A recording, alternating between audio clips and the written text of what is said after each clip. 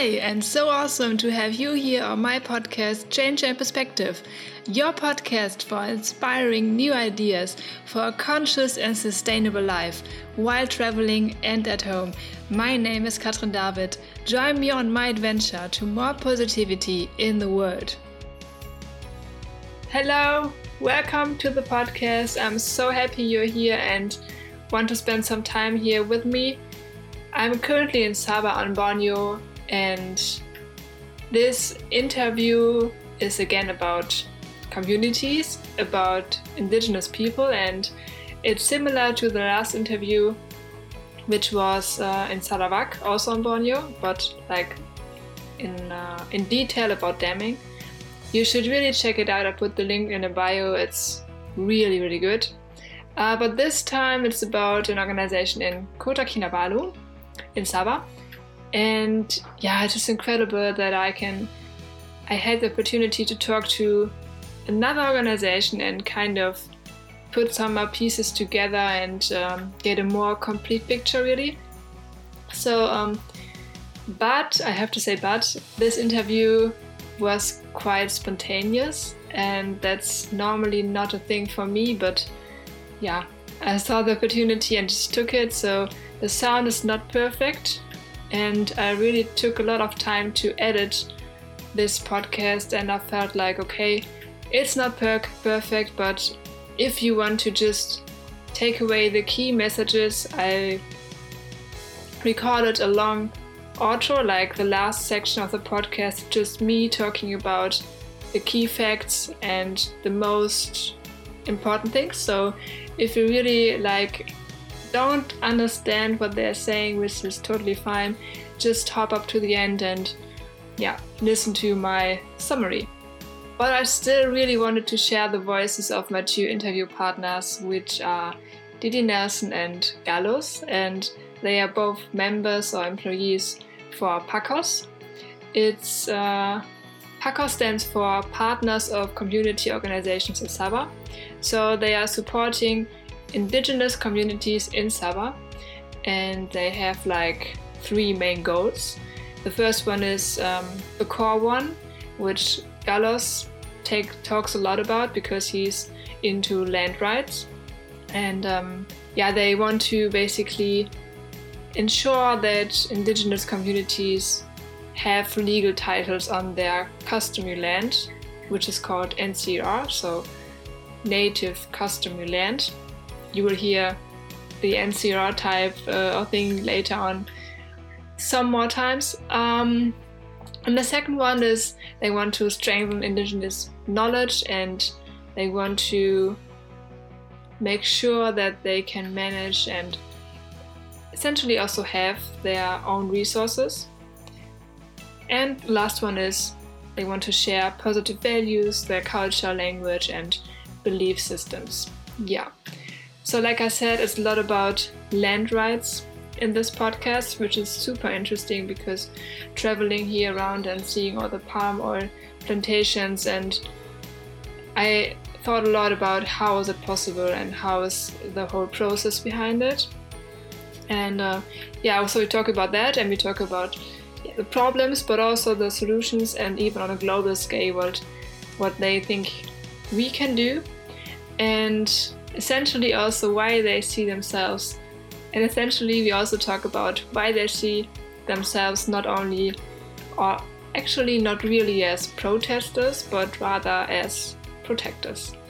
So yeah, let's start.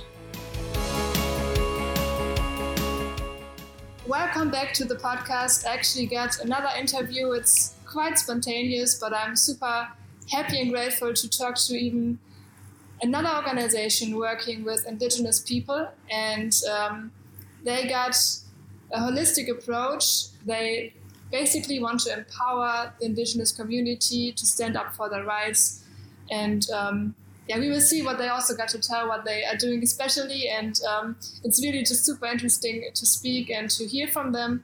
And I got two people sitting right here now. One from the social media department. Hi. And your name was? Gallus. Gallus, working for land rights here for indigenous community. Yes. Okay. So maybe we think it's for us listening not so easy to understand what you're actually doing on a day-to-day basis. How are you actually empowering the people? What are you doing? Like, what would be a normal day? How are you helping the people? So my name is Didi Nelson. Basically, in this organization, Pakostras, mainly to empower indigenous community, especially in Sabah.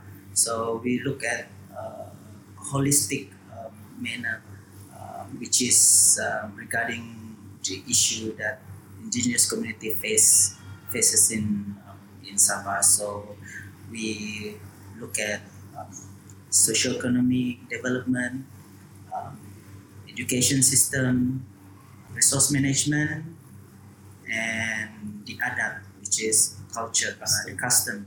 So back to this holistic manner, we look at this issue. People in Sabah or anywhere around the world, the indigenous people, they mean their land. Other land. Their land. Land. So all of these the five program, five holistic manner that I just explained is we look at their land because all of their culture, their custom, and their development in this particular village, they all depend on their land.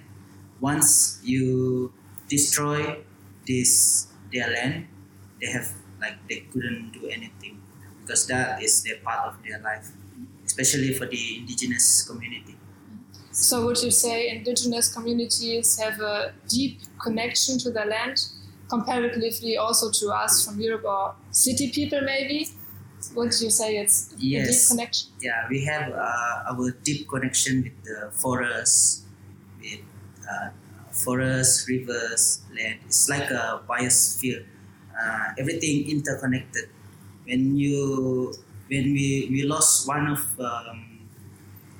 it's like a chain reaction. If you lost one of the chain, it started it's destroying in this place.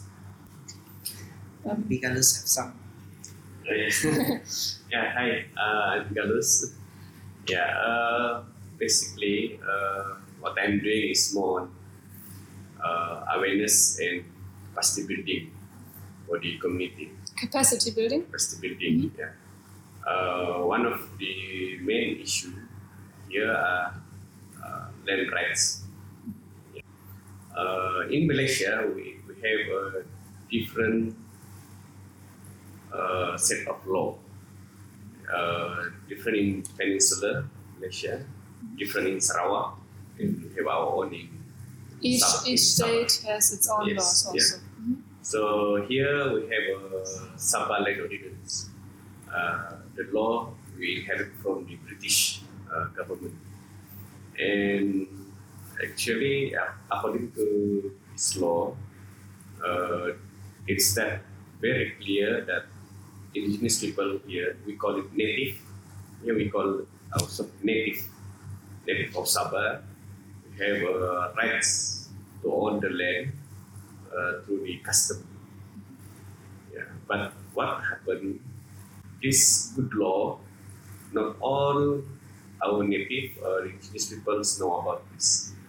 We hope this new government will do something to translate this law so the community, the native, know their rights. Yeah, this is a big problem here. All the village that we visit, they never aware. They never know that they have a rights to own the land through custom. Yeah. So when people are coming and try to take their land, and in the past they didn't know they have a right to keep it. Yeah, so the government said once they give a land title, once the government issue a land title to an outsider, then when the outsider get the land title and want to develop the land. Then sometimes they just chase out the community, say that I have a rights to that land. This is a title from the government. Then for the community, for those who not aware their rights, then they try to fight. But sometimes the company they using sometimes using police and so on. Yeah. But what we doing, we some of the laws that important to the native, we already translate to the community to tell them that they have a rights. They have a rights according to the law to own the land based on their custom. There's many cases that the community lost their ancestral land. They just simply give a land title to the outsider without check, without consider that the land is actually ancestral land. So just some companies or people can come, and the government in the past didn't really check. Okay, is it native land? Are there people living on the land? And how is it now? I mean, if there would be a situation, people would come to their land and they say, "Hey, I have a title." So now the indigenous people know, no, it's my land, so they know their rights, they know they can fight. And are you supporting them even further than if this happens? Yeah. When someone applying any plot of land in Sabah, there's a procedure. Once they apply it, then there's one section is very important. It's under section 13. It's a notice to inform the village involved in the application. If there's any NCR claim or objection, they must do a complaint. So when companies come, they check it and NCR claim? Okay. The department, Sabah Land the government. Surveyor, they have a responsibility to check whether this application no overlap with NCR. Okay. Once they're going to check, for example, if they receive one application, the problem is this village is far from the department. So even though the department produced the notice, section 13, so they put a notice and... notice normally they put a notice board in the department. Okay. Say the land and survey department. Each district, they have a land and survey department. You must produce the notice. It's difficult for the community to every month to come to department and check if they're outsider apply their land. How much time do they have? So when there's a notice? Only 3 months. 3 months. The notice is 30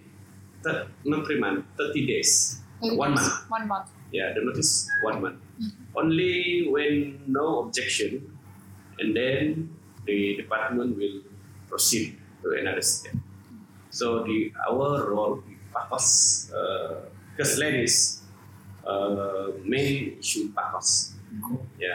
Core program issue in PAKOS. Also fight for the community, fight in court, in a pro bono basis.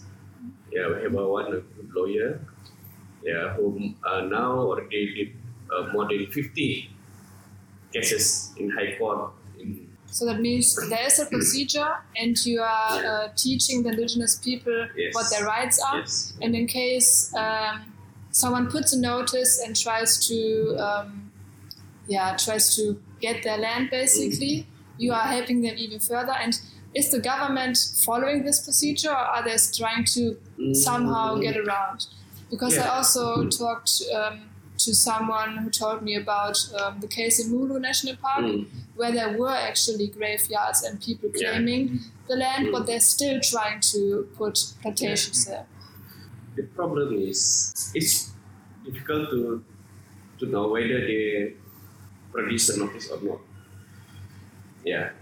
But that's why in factors together with the community. One is to make Section 13 clear. Yeah, and it's supposed to be sent to the village.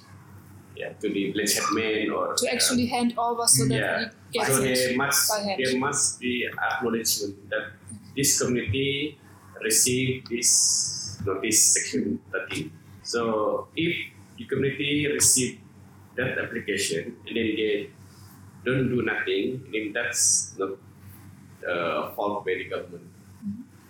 But if they receive it, then they lodge the complaint, then the government must settle the issue. But what happened is very different. Yeah, not like what the law said.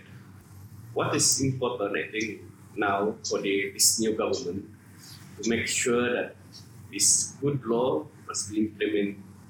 Because if they follow the procedure, then I think the ancestral land is can be safe. Yeah, that's about the ownership. And then we also have an issue with the resource management. Resource management? Resource management, yeah.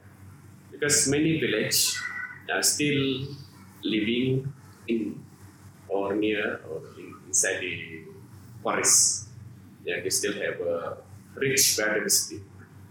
And then now Pahos try to together with the community to lobby for the government so the traditional knowledge, traditional system, management system will be recognized by the government. Yeah, we have different ethnic group. They have a different kind of system. So Yeah, every family the forest has their own. Okay. They have. So would you say each community has their own ways of living, their own procedures, what they are doing? Yeah. They are all self-sustaining, or are they living from what they get from the forest and they only? Okay. Yeah. For example, in the Sun community, we have terms. We call it in our own language. We call it Gombi Guna, or it's use and protect concept. Yeah. To maintain the forest, the nature, it's because sometimes the conservation to conserve this one, no people. The community protect their nature, their resources. Yeah. It's really interesting what you're saying. So basically, what you said, some people trying to conserve the land, they say, okay, humans are always bad for the land. We shouldn't use anything, but it's not true. It's just people, when they get greedy, when they want to take more, then you don't do good for the nature, don't do good for the environment. But people, it's interesting to hear when people have a deep connection to their land, they know what they can take to actually make it flourish even more, make it grow even more. That's really interesting. Yeah. And it does make sense because some people say that indigenous people are like the guardians of our biodiversity or the guardians of the forest. It really is true. Yeah. Would you say? Yeah, that's why we hope this new government will do something. Yeah. So in Sabah, even our law since British time, but only now the terms native customer right (NCR) used widely. Yeah. Then the first NCR case it's only in 2007. I remember when we talked NCR, the party, the government not really want to listen. Yeah. When after the first case won, and then because we continue to give awareness and empowering the community to protect their own resources, their own land. It's getting more and more awareness. Land rights is getting more and more important. Yeah, and then even the terms of NCR also. Last time they didn't know. They didn't want to. They didn't want to recognize and accuse us for Yeah. I mean, it's good for them if people don't know their rights, if no one knows about NCR, no one's going to claim it. So the government has free will, whatever they want. Yeah. So it's good that you are doing educating the people. They always accuse of, you are the protesters, you protest something. Actually, we are the protector, Yeah, that's very true. Yeah. So when you say land rights is the key factor of your work, how does it fit together with what you said, social aspects or resource management? What are you doing? Like when you look at the bigger picture? When it's about land rights and translating the rights and telling them how to use their rights. So it's about land grabbing, land rights. And what are the other aspects? What are you specifically doing when it comes to social aspects or resource management? You mean like spreading what we are doing? Yeah. Something like that. Yeah.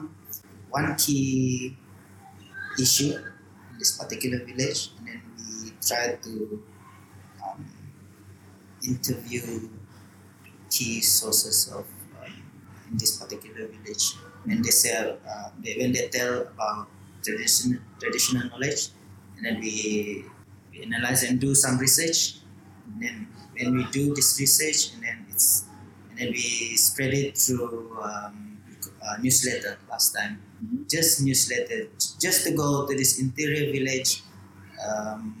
We shared what they shared, then and also shared to the international level too. So nowadays mostly we use Facebook, especially media social. But sometimes we have, for example, we have this activity. We want to send something to the government, and then we ask some of the reporter to go and do some media coverage. Sometimes also they don't really like 100% report it.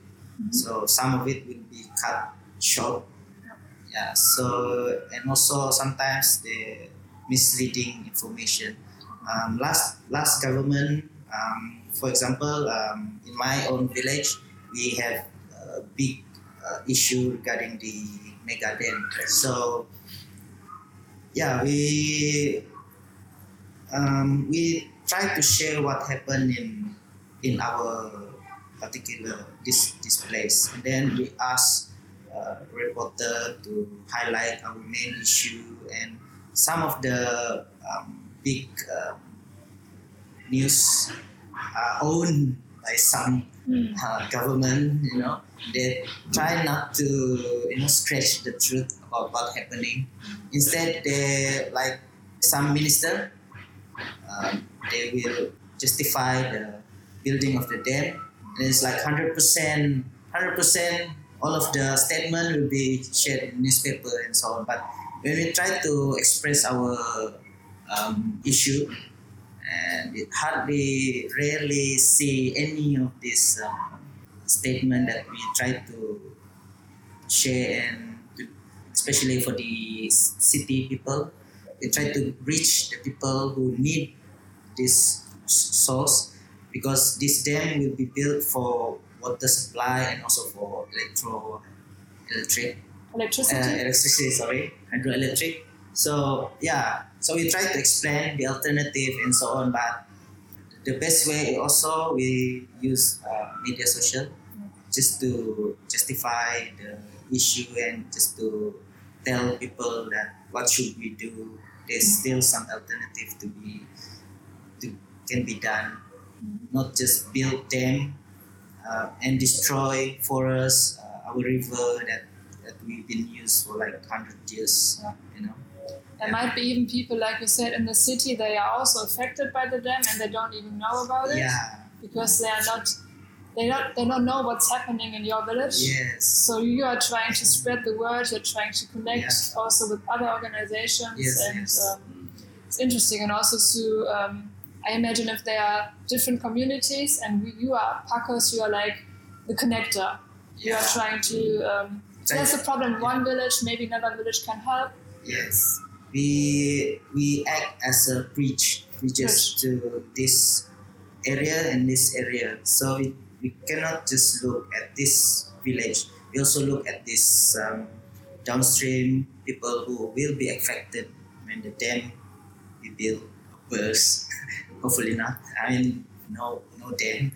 So we try to make them understand that why do this indigenous community try to protect this area, because last time in 2014 we recognized by the UNESCO for World Heritage. World Heritage for biosphere,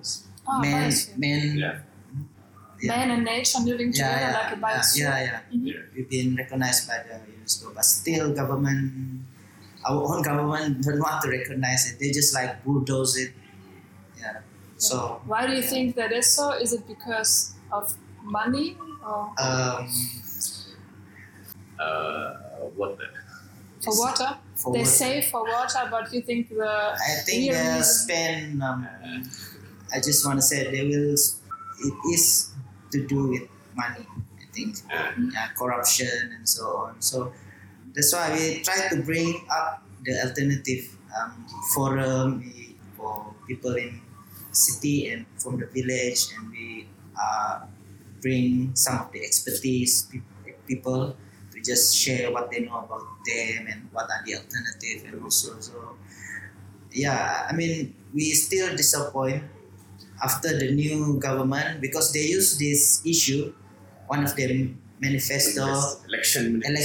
manifesto, to bring up the cases for them. They say we will cancel we will scrap the dam, but actually after a few months they did say that the dam will be cancelled, but so they just changed the name, but the place is still the same. So that's why this year is our 10th anniversary of struggling. 10 years. 10 years. So we might be pushing for another 10 years again. Where do you take? That's really cool. Where do you take your energy or motivation from? I mean, fighting, for example, 10 years just on one issue, and there are several issues going on, I imagine, at the same time. I think we have our motivation and support from the supportive NGO too, and especially for the family, friends, and also the community, because the whole community there, around 9 villages, they don't want the dam to be built there, because they realize that this is their ancestral land. They don't want to be submerged, and that for me as a youth give us strength to help the community too, because one of the key movement for this village is the youth, because we have access to information and then we still we can find some research info report regarding of the dam, and our main support and motivation is from the village itself, and also the NGO, especially PACOS, SEPA, Clear, Save Rivers. We have so many networking going on. It sounds like a problem or a bad issue can sometimes also reunite or bring people together and feel that there's one case and we all want to protect it. That makes you even stronger. So I think a few weeks ago, one of our colleagues, youth from the village, attend one of the seminar in Philippines. They also go and exposure visit to another place, also have the same issue about the dam in Philippines. So that's why we send our youth to go there and then bring back the info and share it with the community. That's why when the community saw us, like we really fight for it, and then they believe, and then motivate themselves. So we share some photo, video, just to share with them. Then they believe that there's still more can be done to fight for the lights. Yeah. Yeah. Sometimes it's about getting the positive facts louder than all the problems that surround you. Yes. Do you also feel positive about the future when you think about also like worldwide the climate change and CO2 emissions going on? Yes, because we believe that if we don't destroy the land, the forest, we also make some small key changes of um, combating the climate change, because nowadays they destroy forests, they log, they turn it into palm oil plantation, and the rivers become so muddy, and we don't like that. We used to live in a peaceful place. About the climate change, all around the world, they're destroying they're destroying everything. So we want to make sure that we don't destroy our places, especially in Sabah. We try to protect it. It's your home. Yeah, it's our home, and because the land, the forest that we trying to protect today is not ours. It's from the next generation. Will be inherit the places, not us. It's our future generation will inherit that. We don't want to inherit them the place that we destroyed.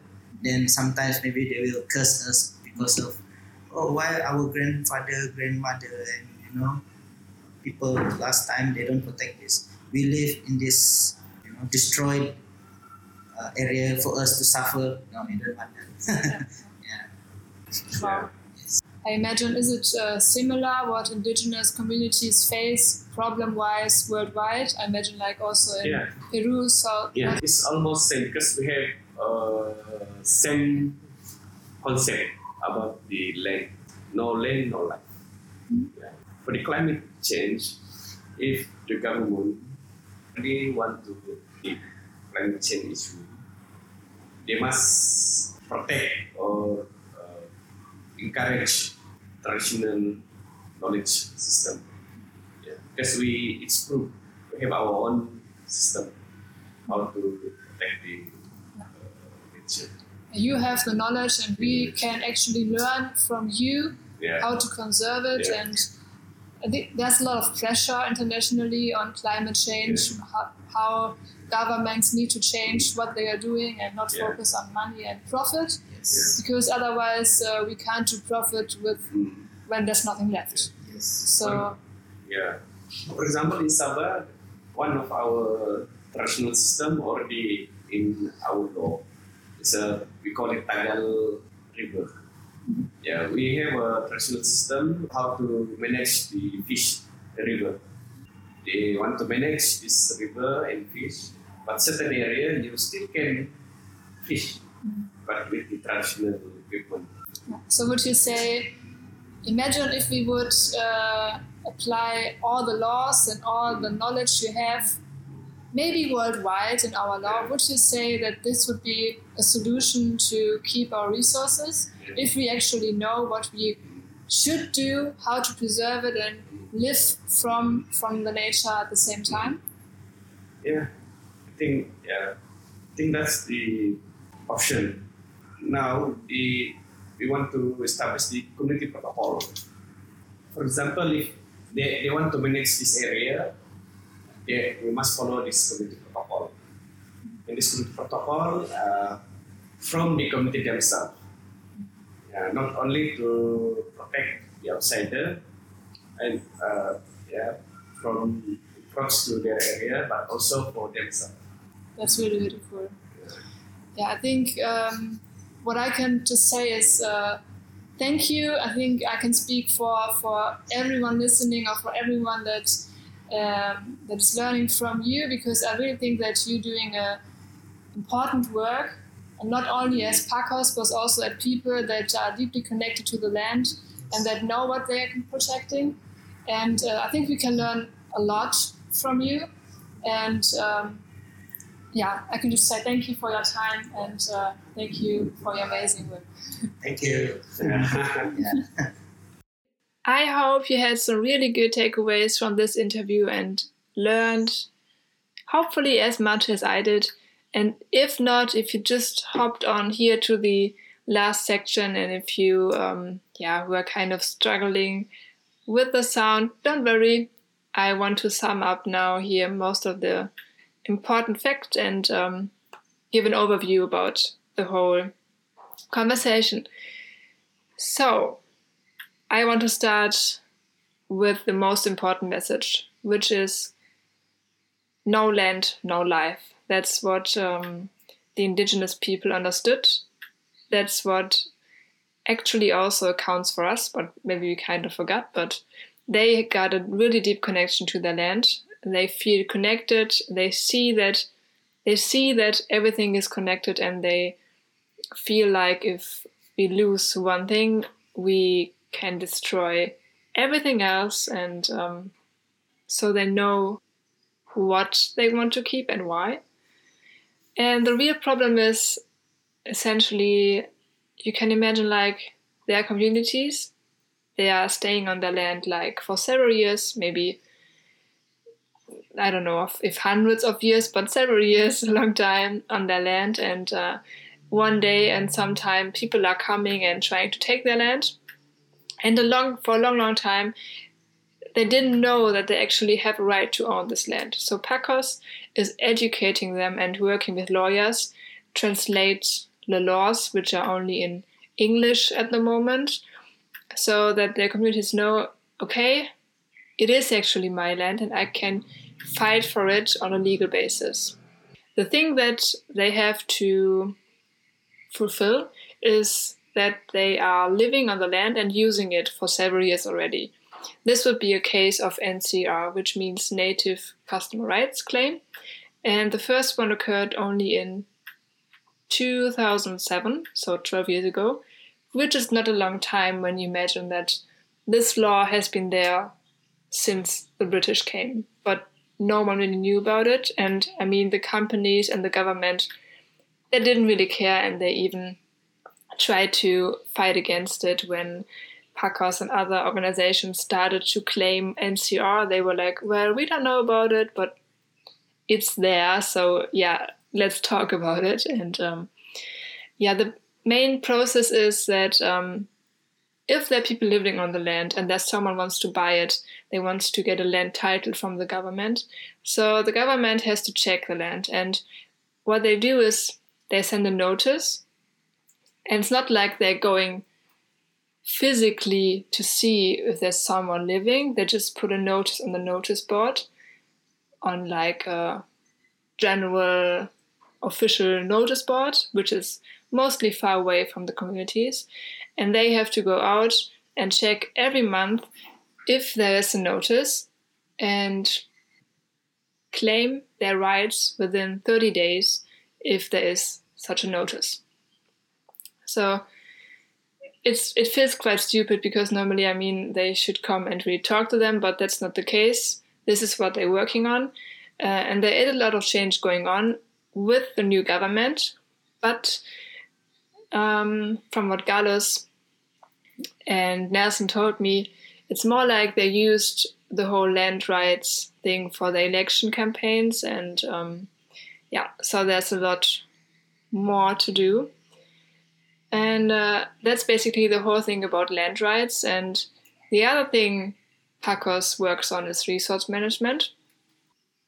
Because indigenous communities take everything from the forest, and PACOS helps them to stay safe, sustainable, so that they don't have to go out and buy stuff, or that they can just like live their life peacefully, and also to join other communities or to like get to know what they are doing, share problems, share solutions, and to basically PACOS tries to build a bridge between villages, organizations, and all those different points which could essentially help each other. So they can share what kind of problems they have at the moment. And for example,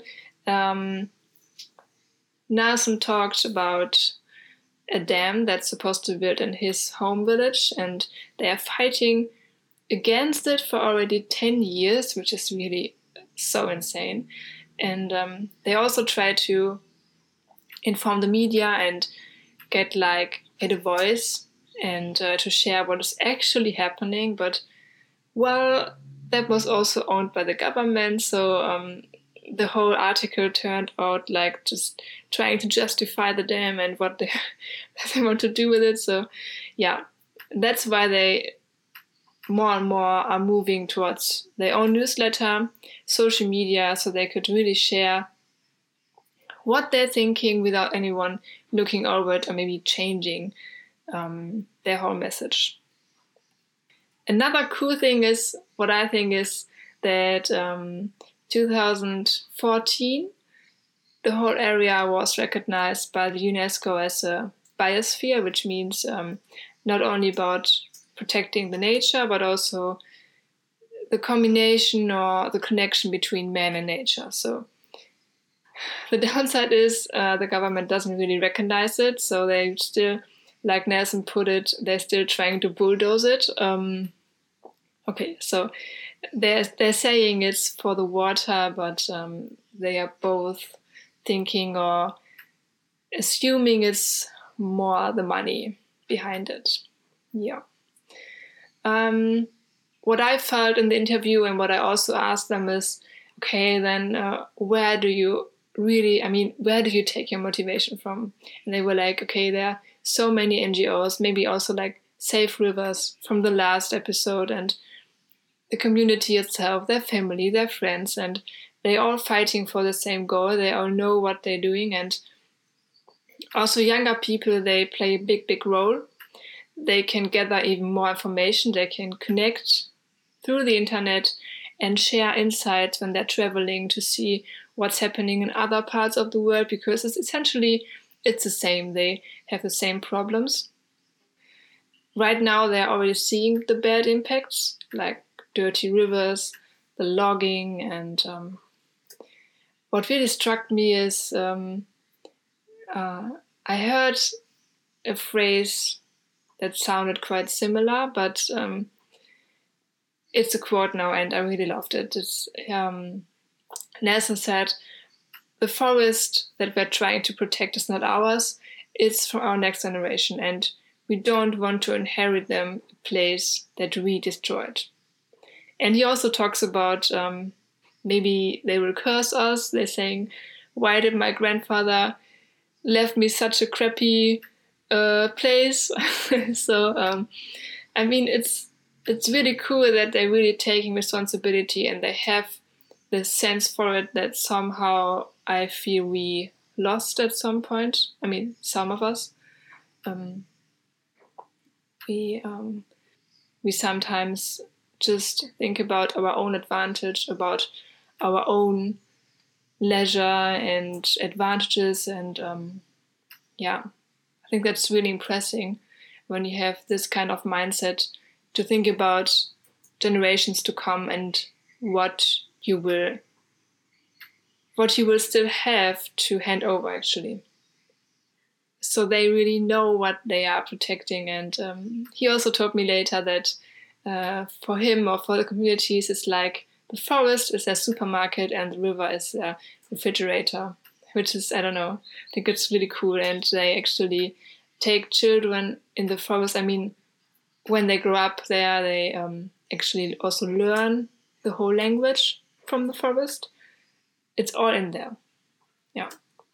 And the same thing is they have so much knowledge, traditional knowledge. They know what they can take to live from it, but still sustain the whole thing. So when it comes to climate change, he talked about, for example, a legal fishing system, which is actually one part is now in the law. That's how to manage the fish in the rivers, and they divide rivers in zones. So those where you can fish, those where you can not fish, and breeding areas. So they know that they know what to do. They don't take too much. I mean, they see the long-term goal and not like taking 10 fish a day and then there's none left for the next day. So Gallos was also like, I mean, conservation is always about, or mostly about, there has to be no human, they're just ruining everything. But it's not like that. It's about, they have a saying in their language which says save and protect. So to take humans that actually act the right way and they can live in harmony with the whole system. So that should work if we just know what to do, and it feels like the indigenous people, they know what to do. So we maybe should listen to them. Yeah. So that's actually why I also think that indigenous people, they do protest against a system that came up and that maybe all of us helped to grow, but they are in the end protectors of what we used to know and what we still should protect. Because, I mean, you listened now to the key points, and I also felt like it all fits together and it makes so much sense. But in the end, I mean, I don't know. We sometimes forget that we need living land, we need clean water, clean air, we need a land to live on, to build, to eat from actually. And I think there shouldn't point where we're standing dead land without any water and feel like, okay, shit, we can't eat our money. What are we doing now? So it's good to see that there are so many, I mean, not many, but it's good to see that there are people that are still capturing what is left and they're still preserving it, and they are uniting and building networks. So I love to give them a voice, and I love that you are listening right now, and I love that you want to take responsibility, and we can all make our small changes in our everyday lives when it's about food, clothing, travel. We can learn so much when we travel and when we just talk to people. And if we would just all start in our hometown, see problems and look out for solutions, I don't know, I can just see that would be so amazing. So yeah, thank you so much for listening, and if you like the podcast, maybe share your thoughts with me on my blog. I have all my links and contacts and all that here in the description, so you can just follow the links. And also to Instagram or Facebook if you like. So, and also please review on this podcast in your podcast app. That would be awesome. So more people can listen to it. So, and I actually take like every feedback you want to give me. So, except for the sound this time, I know it was shitty, but let me know what you think. If you have any questions, let me know. And thank you for joining. I really appreciate it, really. And let's change perspectives.